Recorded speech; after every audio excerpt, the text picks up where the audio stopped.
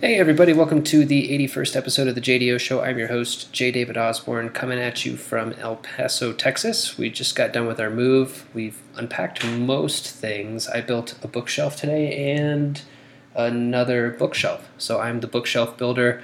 You know, I have a carpentry degree. I spent like 5 years in carpentry school, so it's no big deal. I mean, this stuff is IKEA, but I think what a lot of people don't realize is IKEA is actually the best furniture you can possibly buy.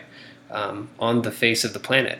I mean, it's just, you could spend extra money, or you could just buy IKEA, which is fashioned by the hands of tiny little awesome gnomes. I got nothing. IKEA isn't even giving me money. Fuck IKEA. Never mind, forget it. I built it out of wood that I found in my backyard because that's what you do when you have a 5-year degree in carpentry. Anyway, speaking of work, my guest today is Bud Smith. His new memoir is called Work. It's out from Civil Coping Mechanisms. Now, listen, this episode is a little bit over 45 minutes, but the full episode is an hour and 45 minutes. If you listen to this and you want to hear more, the Patreon has the full episode. So you go to patreon.com/JDO, sign up for $5 a month, and you'll get the full extended episodes and also bonus episodes that I record kind of randomly. I've been having fun with them. I did a rant that's up there now, but Rios and I recently have just been fucking around with the microphone and making each other laugh, and I think I'm just going to kind of throw those up as bonus content. So patreon.com/JDO for the extended episode with Bud Smith, who is here now on this 81st episode of the JDO Show. His book is called Work. It's a memoir. It's from Civil Coping Mechanisms, that most literary of small presses. Please do enjoy it. I hope everybody's feeling good. I hope everybody's feeling maybe a little bit of autumn, because the summer is just for the dogs. I think I'm done with it. I love you all. Thank you for listening. Here is Bud Smith, 81st episode, JDO Show. Hello? Hello? You there, man? Yeah, okay, hey, there you are. What's up, dude? Hey, not much, man. How are you?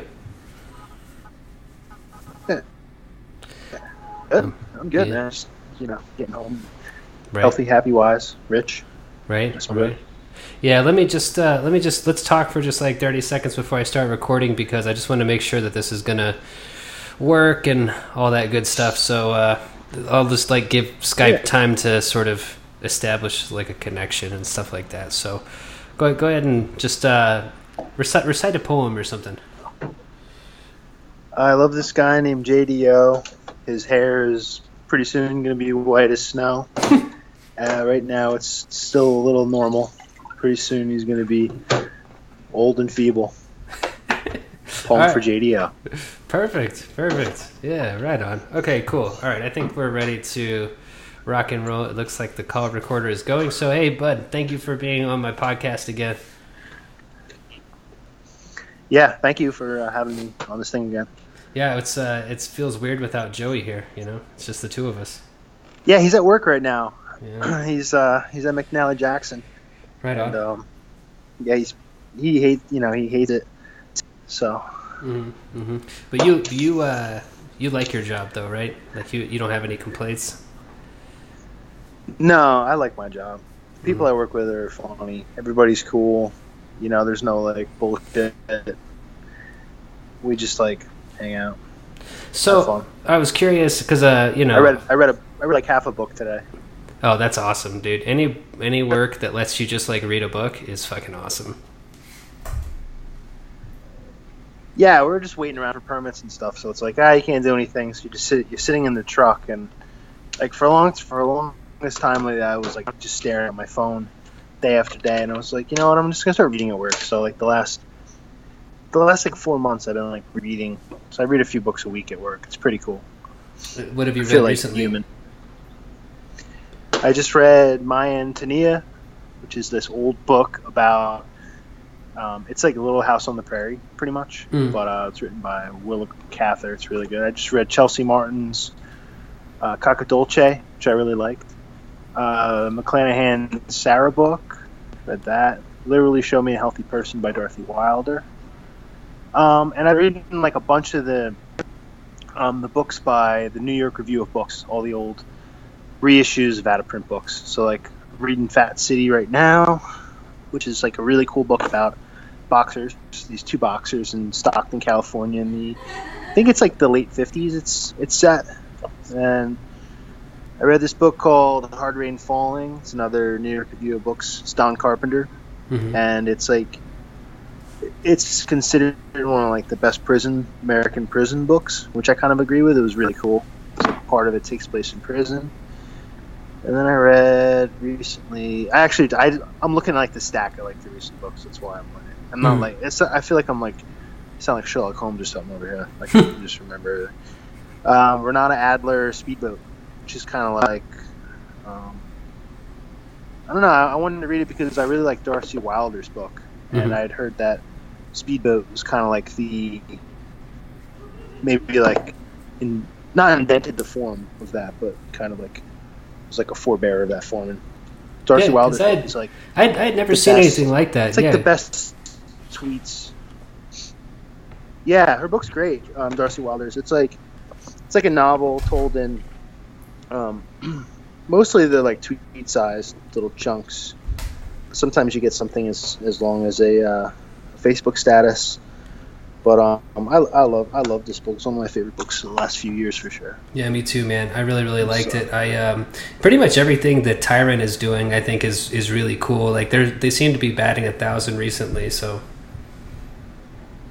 yeah, you know, it's kind of cool. Like I got Joey Grantham living here, and he's big into like the bookstore thing right now. So he just comes home with like all kind. He just looks at books all day, and he's like, "Hey, you should read this. You should read that." So it's been great because lately he just gives me things to read, and you need that in life because you start to get a little older, and you just like, I've read every good book, which you know it's not true. Right. Not true at all. Yeah, sometimes I get that way too, man. Where I like, I really kind of get bummed out about quote unquote the state of literature, you know, and I'm just like, there's nothing fucking good out there. But I mean, of course there is. You know, there's like 1,000 books published every day, so one of them has to be good. Yeah, there's plenty. There's so much good stuff, and like once the best thing about getting in like a reading jag, if like you're gonna get excited about reading. Is like, I don't know, once you start reading books that are, you know, when you stumble upon a really good book, now you can't go back to reading you can't read a shitty one next. So you're like, well, fuck it, I got to find another really good one. So you like dig a little harder because I'm not just going to go and read something shitty next because I know it's going to make me just want to give up on books completely. So yeah, and I think that like what shitty has kind of changed over time for me too. Like shitty to me now is just boring, you know, predictable. Like I don't actually care if a sentence is pretty anymore or if a plot is really super tight or anything like that. I just, if it's something that I've pretty much seen before, I don't know, I kind of, or if it doesn't have a really strong voice too, like that'll lift up, because that's kind of what genre does, right? Like genre's kind of a standard. It's like the blues. I think I was talking to a guy named I don't know if you know Jed Ayers. He wrote a book called Peckerwood, but I was talking to him on the phone, and he was talking about why he likes crime fiction so much, and he was talking about how it's like the blues. You know, there's only so much you can do with the blues, but depending on who's playing it, it can be fucking badass. You know. Yeah, you're trapped in the form of it. You know, you're not gonna read a fiction novel and then all of a sudden a dragon shows up or whatever. There's you're locked in the form of it, and like magic kind of happens in the constraints of it. Yeah, no, that's kind of I agree with. That's one of the things that I really like about genre fiction. But I don't know. I've taken a break from it for a while now. I've become really interested in books that are sort of experimental with their like Blake Butler and shit like that. You know, I've become like. And I think the reason why I became so obsessed with those kind of books is because I had a sort of visceral dislike of them at first, and it kind of made me wonder, like, why do I hate this so much? So I've been kind of exploring my distaste with these books, but I like them, and it's like an S&M thing, right? Where like they're beating me up, but I'm kind of digging it, you know? Yeah, I mean, when you get into reading experimental stuff, then it seems like you just read it for like a couple of days and all of a sudden you can handle it. But when you first start, it's like, holy shit, how the hell am I going to read this thing? Yeah. which is like, I don't know, like I'm staring at, I got Bolaño 2666 on my shelf. I'm gonna try to read that soon. Oh, dude, that was a good one. Just telling me to read that, and I think that's yeah. So I'm looking forward to reading that, and like I don't know, I was just recently looking at this list that was like the most difficult pain in the ass books to read, and I was kind of surprised that some, whatever. Some of these lists are such bullshit, but Nabokov's I think I say his name wrong. What else is new? The Pale Fire was on there. Did you ever read that? Yeah, dude, I love Pale Fire. I think that's great. I read that in college. I went through. I always pronounced it Nabokov, but I think it's Nabokov. Uh-huh. I think. But okay, Nabokov. I think. I don't know. I don't quote me on that. But anyway, yeah. So I read Pale Fire and like Lolita and a collection of short stories and stuff. But Pale Fire, I had this. Okay, so check this out, dude. Someone's totally gonna rip this, but I had this idea to do like a redo of Pale Fire, but have it, instead of a poem, have it be a Facebook status. I thought that would be a cool. Like play on that, right? Yeah. Yeah, I think people would be, and you could put it all online, and the hyperlinks would all work and stuff. Mm-hmm. Yeah, exactly. Like how the book is like footnotes that jump around, and then you would just click on a hyperlink, and it would just keep going. Mm-hmm. Yeah. So I think that's like something. It's like the Dennis Cooper GIF novel, just like a cool thing you can do with online. Like did you like those? Yeah, I do. I liked it a lot. I thought it was. I just wish that like I could do just endless things. I'm always like, I think my mind's just a little more wrapped around like I want to write a novel or whatever, and I wish that like I'm just so into like the idea of like video and making. I used to just want to make films when I was younger, and I never got non-lazy enough, never got my act together enough to like actually make things like that. So anytime I see like visual medium stuff, I'm always like just so happy about it.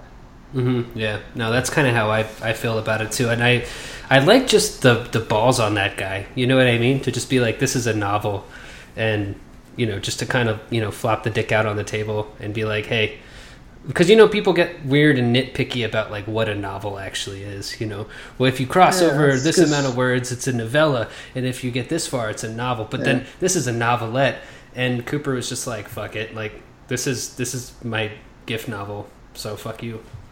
Yeah, people are babies. People get like territorial, and they want to like play semantics with everything.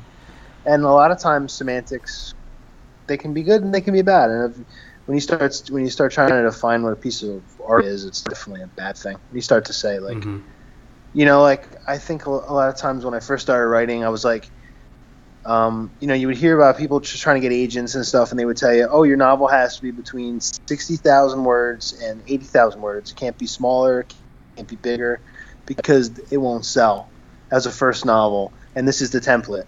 And you're like, okay, that's weird that like, you just want to like, you're really gonna figure it out to like the exact amount of words and stuff. It's odd. Yeah, no, and I think that one of the things that's so hilarious now, and this might just be because I've been here for so long, jaded might be the wrong word, but I'm definitely suspicious of any time anybody has guidelines for what quote unquote sells and what doesn't, because nobody fucking knows. Nobody knows. Yeah, I mean, not only does nobody know, but nothing really makes a lot of money. Like the biggest thing making a lot of money in art really isn't doing that good. I mean, you could have done a lot better by like, I don't know, opening up your own like garbage disposal service or something. It's true, dude. So like, it's like I read about like we were talking about filmmakers earlier, and when I was younger, I just like thought like that would be the ultimate thing, to be able to write and direct, and I was never really interested in acting in something, but maybe like to be able to make a whole, particularly like a film, Mm-hmm. And then I remember one of the early heroes I had was I think you say his name, Todd Solondz. He was the Happiness Guy. He had those like gross out kind of movies. Yeah, the Happiness Guy. He was from New Jersey, and I just remember hearing that one of his movies, like he like bankrolled the whole thing himself, and he was doing like decent, like he was having like good people in those movies and stuff. And I just remember hearing about the one where he like put all his money up for it, and then like didn't do so hot, so he went bankrupt, or he couldn't get it distributed or whatever, and like lost his whole gig. And I'm just like, wow, that's like, Yeah, because you normally only hear the stories where that's a success. The Jeremy Saunier, who did Blue Ruin and Green Room, he bankrolled Blue Ruin, and it ended up being a big hit. And now they did Green Room and people like that, and now he's working on the 3rd season of True Detective. And so you hear those, he risked it all. But the one that you don't hear about is the one who risked it all, and then they're fucking destitute and their wife leaves them and shit. Yeah. Like they're like, okay, we're checking in with the dude who lost everything. Here he is, drinking expired chocolate milk in his boxer shorts, and the lights don't work in his house. So. And he doesn't even like chocolate milk. No, he just. It's like it's still there from like his wife left it in the fridge and she left him. He's just he's drinking expired chocolate milk and wearing his wife's panties and just crying. Yeah. Got dark. I don't know. Yeah, got sad. I'm not making any movies. Fuck that. No movies for me. That's awesome. So so you got a new book out and it's called Work. Yeah, it's called Work. It's memoirs about my construction jobs mostly, which they've all kind of been, even from when I was like a little kid. Just like trying to get jobs where you didn't need an education or skill sets, so you could just lug around and do stuff. And and then work stories about my family and stories about when I met my girlfriend and became my wife. And they're just like they're stories.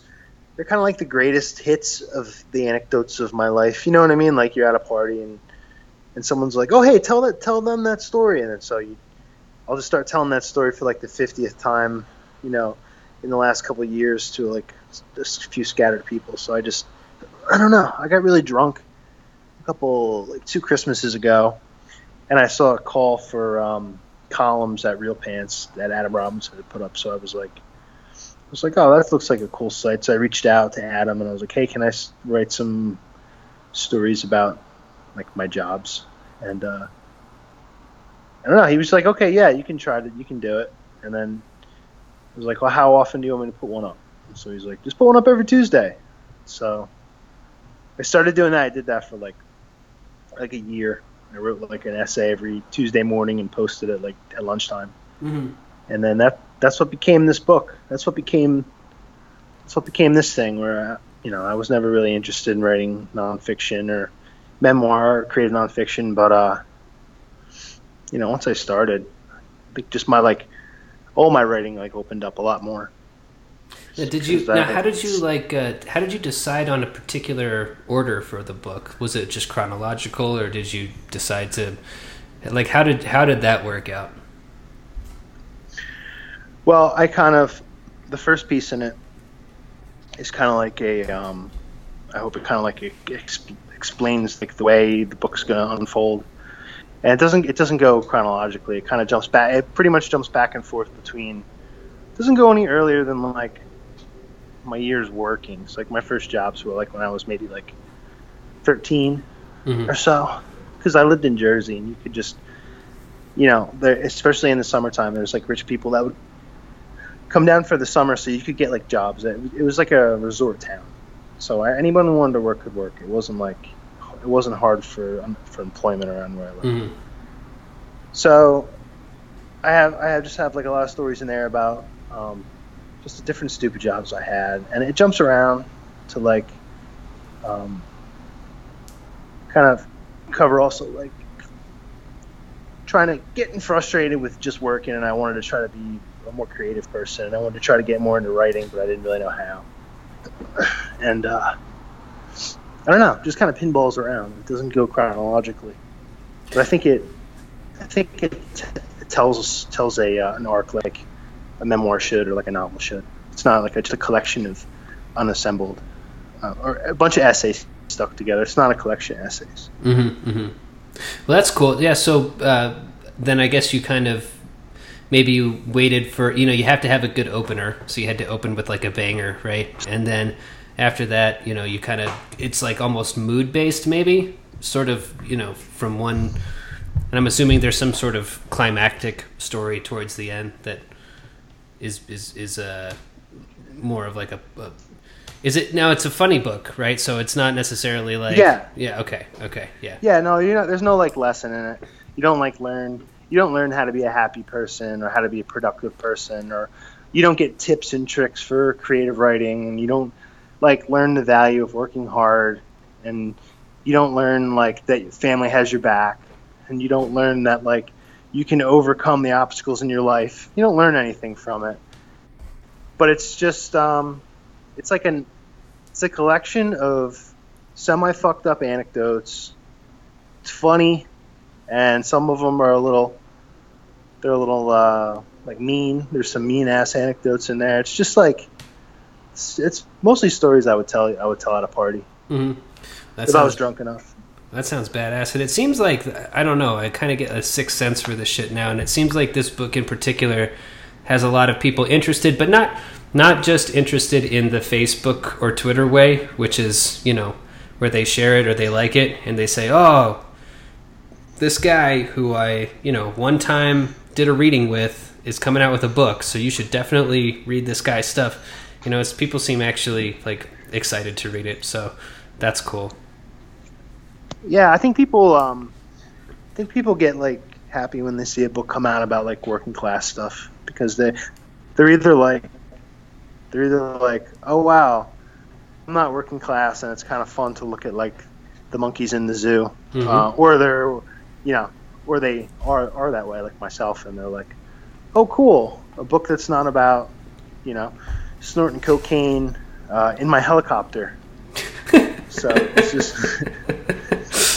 Dudes, the Snow Chopper.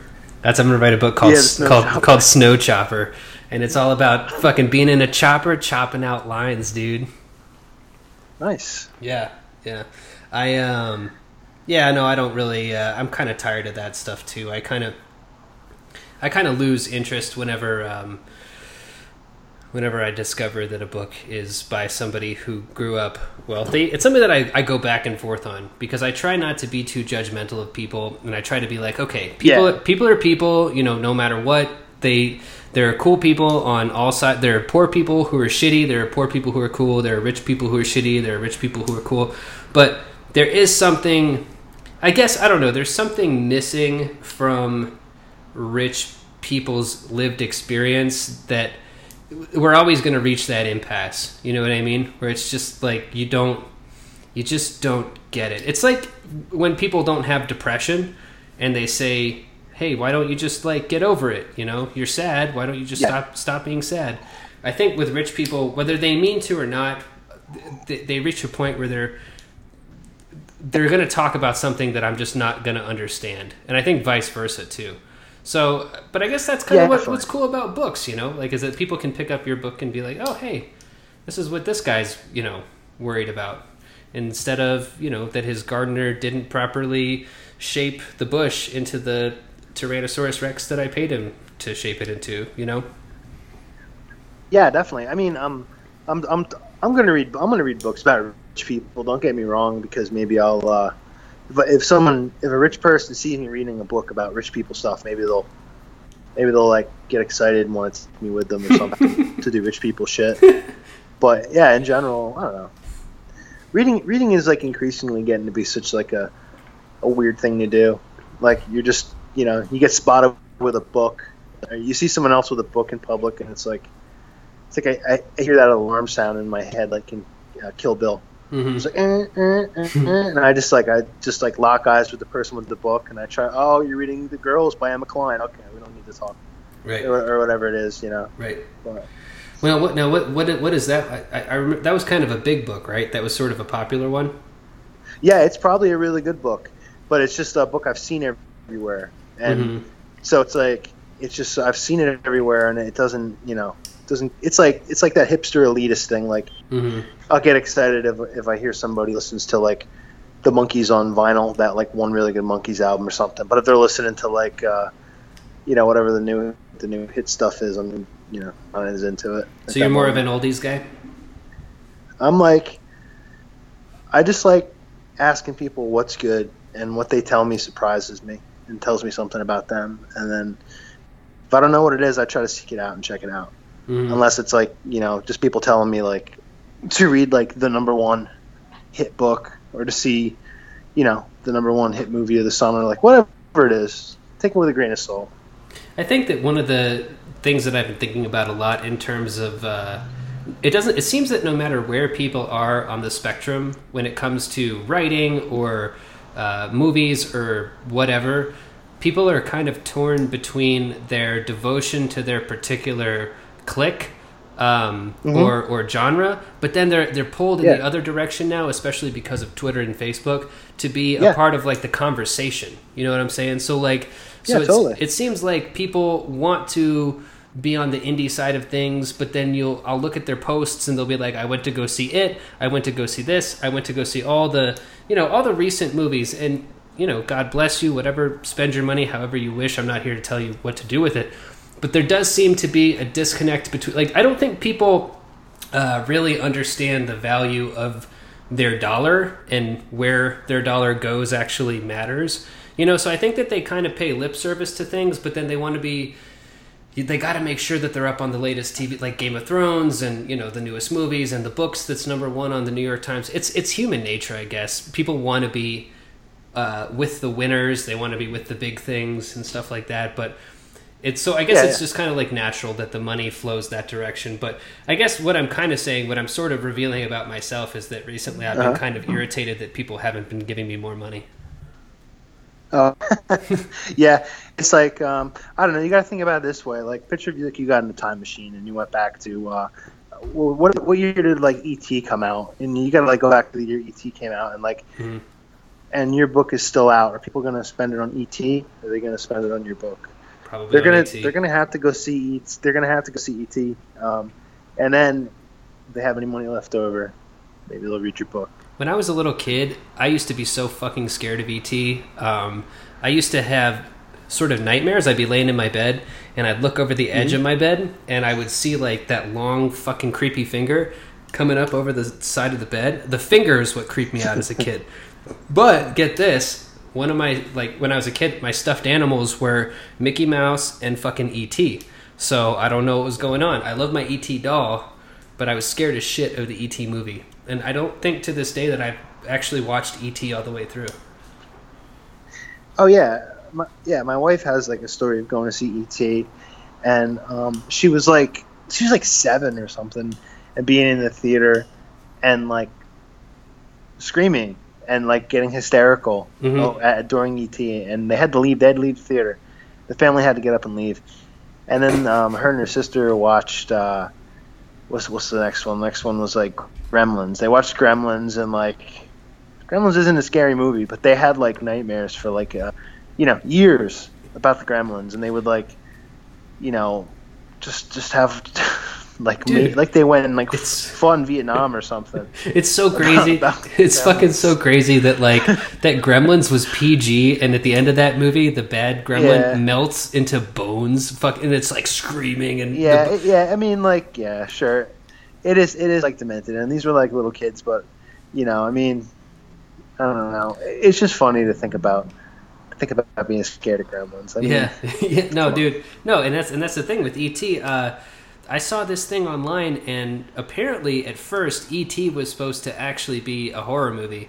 And so they have all these things that Spielberg commissioned to be developed, and it was like, it looked like E.T., but if E.T. was fucking evil, So they have these kind of like, and they're really, really creepy. So I think some of that residual creepiness might have stayed with E.T., but kind of like thinking more about in the 80s how there was no PG-13, so there was just these movies like the Temple of Doom was PG. So I remember like watching Temple of Doom when I grew up watching all the Indiana Jones movies, but Temple of Doom, like the guy gets his fucking heart ripped out, and it's just like my parents were like, oh, okay, that's fine. But then I remember my mom went on this crusade about like Ninja Turtles because it was too violent, and I was watching Temple of Doom. She like. That's because she like read all the comic books. She's like, the Ninja Turtles are fucked up. Yeah. Oh yeah, that's true. Because the I forgot about that the original ones were kind of for grown-ups, right?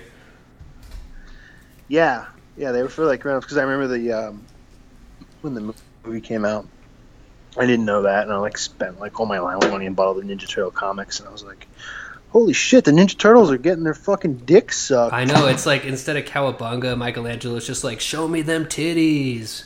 You know, it was like kind of their thing. Yeah, they're getting like prostitutes pregnant and stuff. So yeah, when we were talking about E.T., I just read like all the like the novelizations of E.T., and then there was supposed to be an E.T. sequel. So this guy named William Kotzwinkle wrote the novelization of E.T., and this guy William Kotzwinkle, he wrote one of my favorite books. So that's why I read the E.T.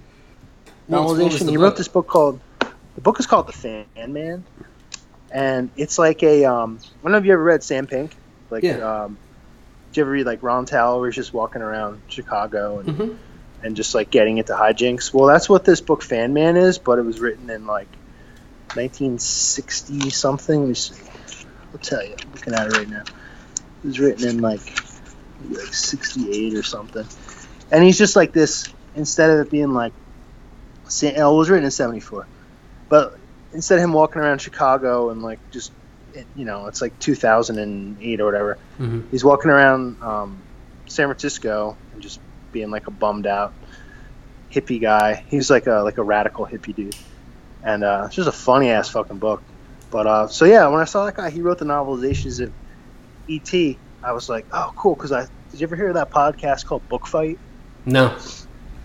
It's like Barrel House has a podcast called Book Fight. It's like these two dudes, Mike Ingram and Tom McAllister, they just like get in conversations and fight about books and stuff. And so I wrote to those guys, and they were like, oh, cool. What do you want to read? We'll do it. And I was like, awesome. I want to read these fucking E.T. novels. Wait, novels plural? So there's more than one? Yeah, there's like two of them. There's two novels because they were going to make a sequel to E.T. and Spielberg was like, "Hey man, write a novelization and we'll make the script from it." And so and then it just never happened for whatever reason. But I didn't know there was supposed to be an E.T. too. Yeah, it was like I guess it was talked about enough that this guy wrote a novel and they were going to adapt it into a screenplay and stuff. So how does his like reverse engineer it? How does his style then like kind of translate over to from these like bummed out guy to like E.T.? He's like this writer is like Kurt Vonnegut's a fan of his.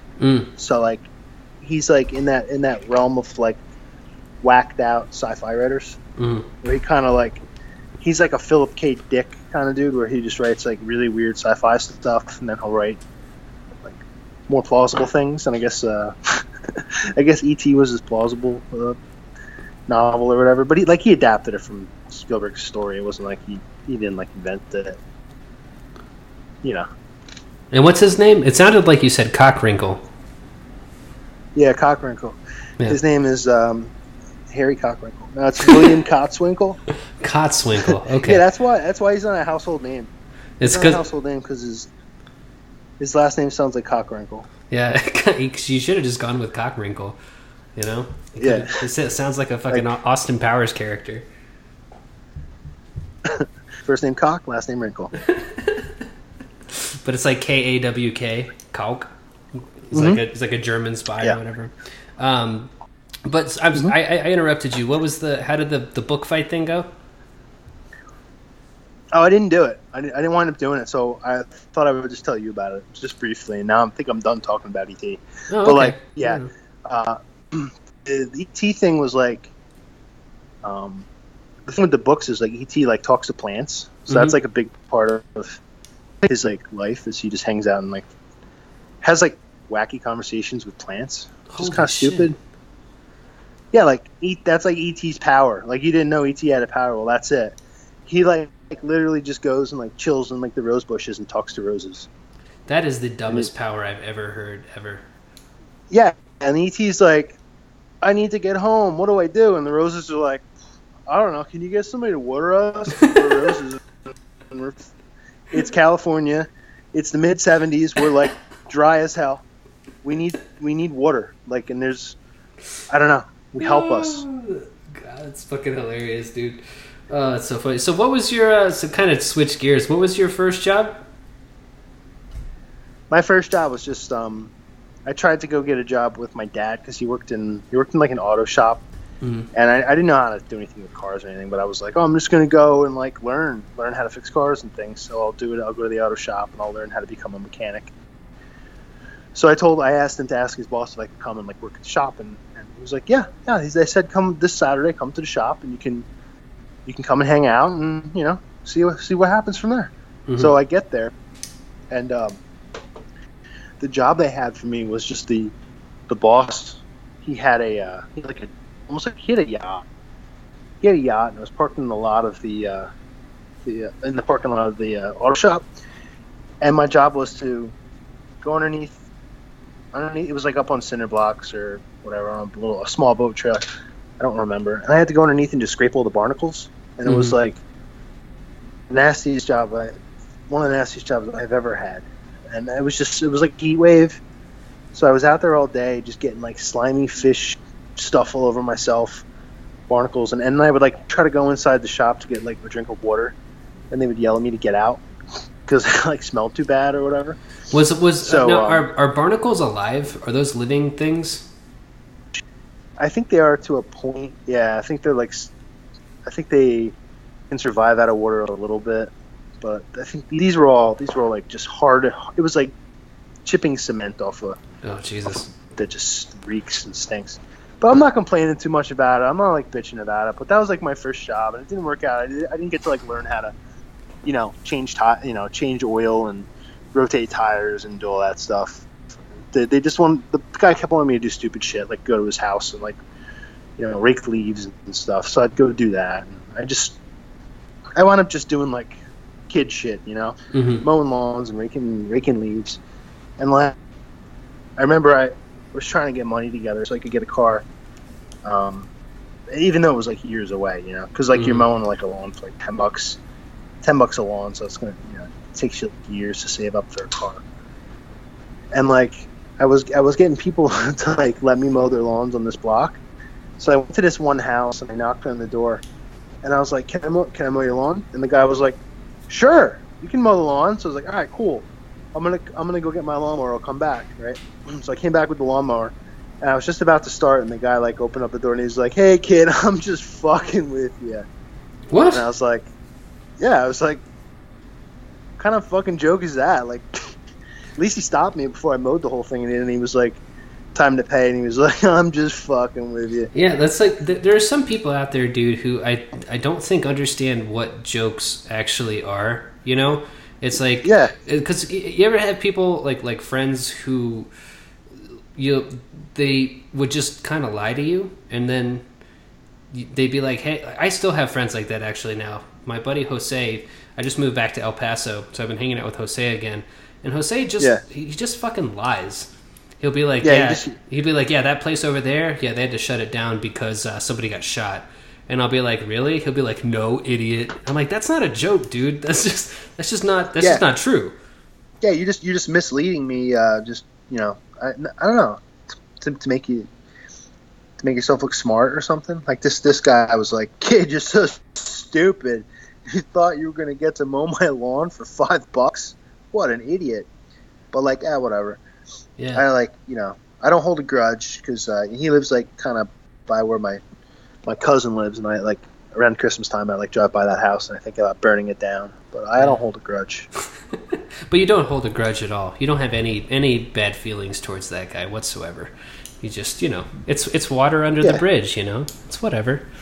You're just gonna burn it the fuck down. That's all. Yep. Burn it down.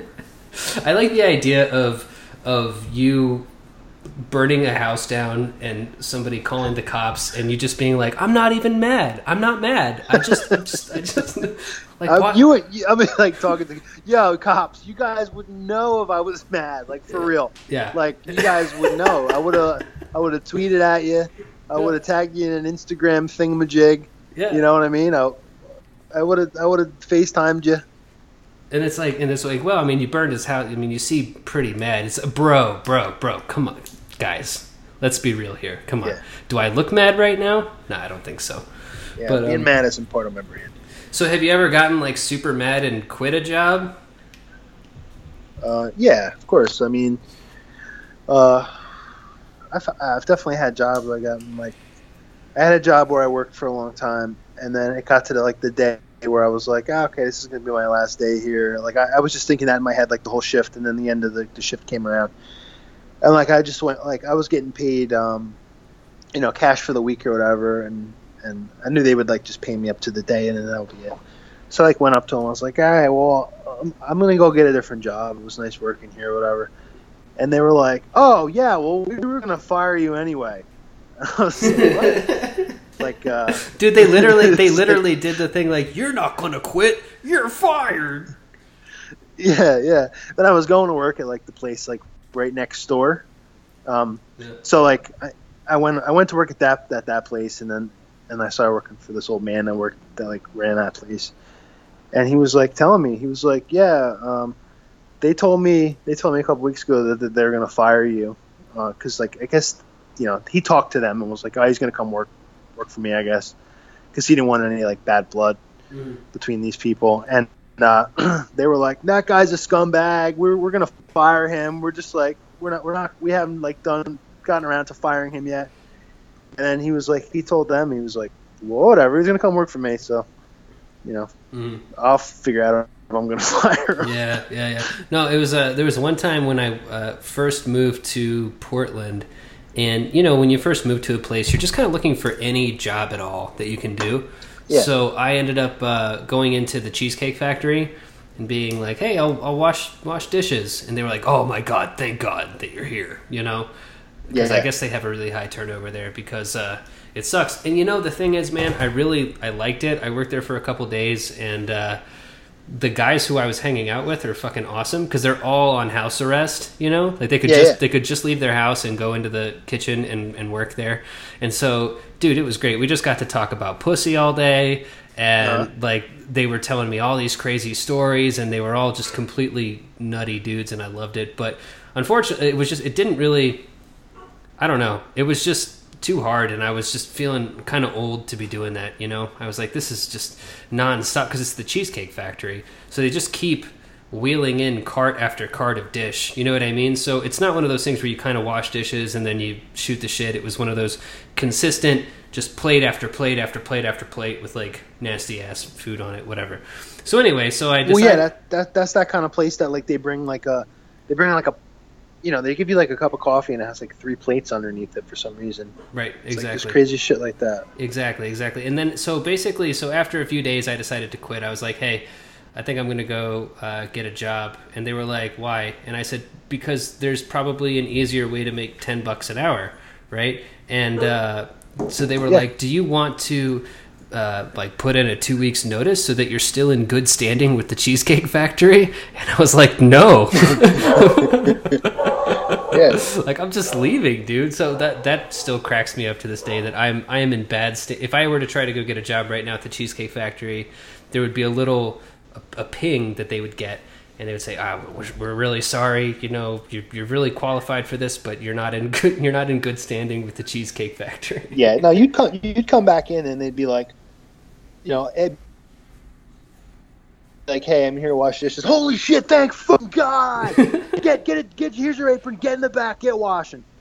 They'd be like just so excited that anyone wants to come wash dishes. Yeah, no, I mean, like they are hurting for that. And so it's funny to me because it's one of those things where it's the division. Like, one of the things that's always annoyed me, any job that I've ever had, has been the division between corporate and the actual people who do the job, which I think is probably true of everybody anywhere, right? But it's just, they ask for fucking impossible shit, and they would know that it was impossible if they spent even 2 days doing that job, right? They would know that, like, the thing that they are asking you to do is completely impossible. But they're just like, well, we got to get our numbers up. Got to get our numbers up, David. I'm sorry. I don't know. Yeah. Gotta wash more dishes so you're out of here. Yeah, and it's just, we need more people. We can't move this. That's why it's kind of scary. I don't know if you've been following this kind of thing, but how they're talking about, certain jobs are going to be obsolete in 10 years because of robots. Good. I hope they fucking make my job obsolete with robots. And then they just pay you a stipend to be a non-robot, to be a flesh bag. Yeah, I feel like I live in living on the East Coast, New York City, Jersey. Like I don't know, there's everything's just seems so expensive, and I like it. Don't get me wrong, but like you have to work. You have to work pretty. You have to have a really good job to do good around here. So it's like I'll just go to Kansas and Dude, like I'll go live on the prairie like that book I just read. that's exactly what I have done, and I couldn't be happier. Like right now, Yeah. I'm sitting in a house that's got 3 bedrooms, 2 bathrooms, and I'm paying fucking half what I paid to live in a studio apartment in Portland. So Yeah. it's hot. It's hot as balls. So you have to like get used to the heat. But I Yeah, made it but you get used to it, right? Like your like blood will actually change. Your like blood gets like thinner or thicker depending on where you live. Like, right. Yeah. so like eventually you're just gonna have you're not gonna have blood. You're gonna have molasses. You're gonna have Hell yeah, molasses in dude. your body. Hell yeah, dude. And then I'll be a superhero and I'll do something with I'll slow down time. That'll be my molasses superpower.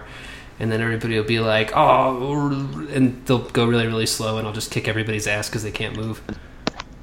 But Yeah, I think all the time about how my job is disappearing, because I mean I work right now. I work in like the oil and gas industry, and it's like, Mhm.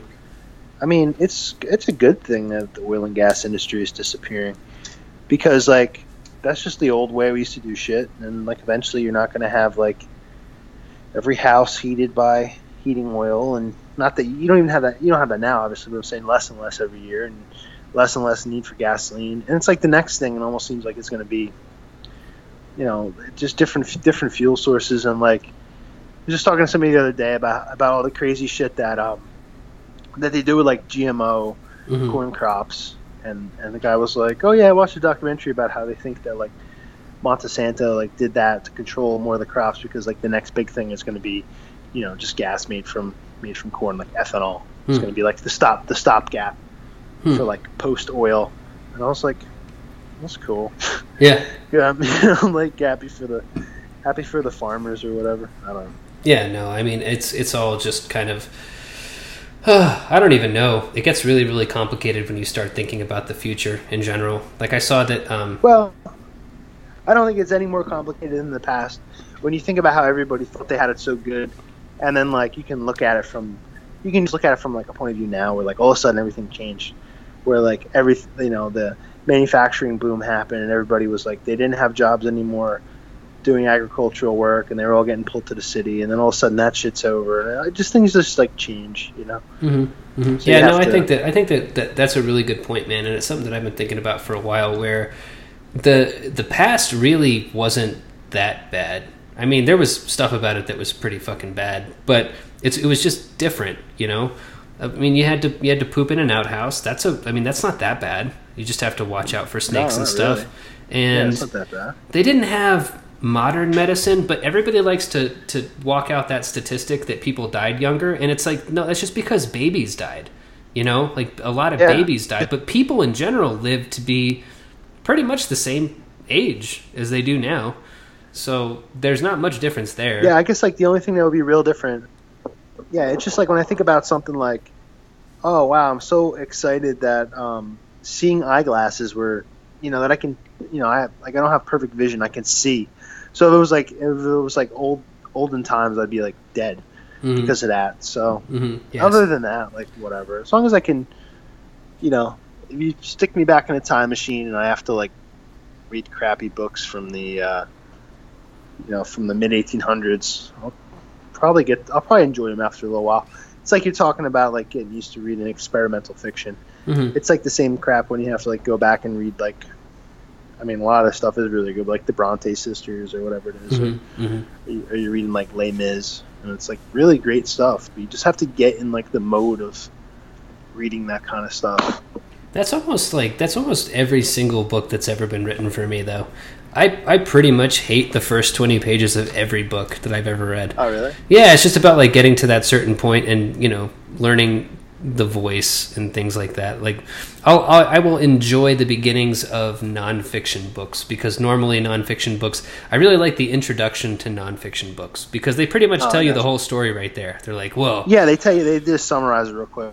yeah. And That's like I've been reading these. I was talking about those New York Review of Books novels I've been reading lately, Uh-huh. and they always have a forward in them because they're like these lost classic books or whatever. Yeah. George that went out of print. Pelecanos did So they have the like a Hard forward Rain. in it. And yeah, so like you read that shit and you're like, oh cool, I wonder what this motherfucker has to say about this book. And you read it and the guy like literally just summarizes the entire book, like scene by scene. You start reading the first couple paragraphs. Oh fuck! I just read the first 90 pages of this book by accident. And it's yo motherfucker. That's the afterword. Right. You messed up. Yeah, exactly. Hey, I'm gonna grab another beer. Do you have some more time to talk, or do you have to go, or what? Yeah, I got a lot of time. Okay, cool, excellent. Yeah, because I'm trying to do like longer episodes, basically. But yeah. Yeah, I was a little sleepy in the beginning. I've been drinking a coffee and having a beer. Cool. Cool. I'm gonna Say get more yeah, interesting I feel like we really picked up around the ET part. We really started getting going around ET. Yeah, definitely. Okay, cool. I'll be right back. All right. Hey everybody, thanks so much for listening. That is the end of the free episode. If you're interested in hearing more, please do head over to patreon.com/JDO. We talk for a much longer time, about an hour extra, about more funny, weird, fun shit. And I think you'll like it. I think you should check it out.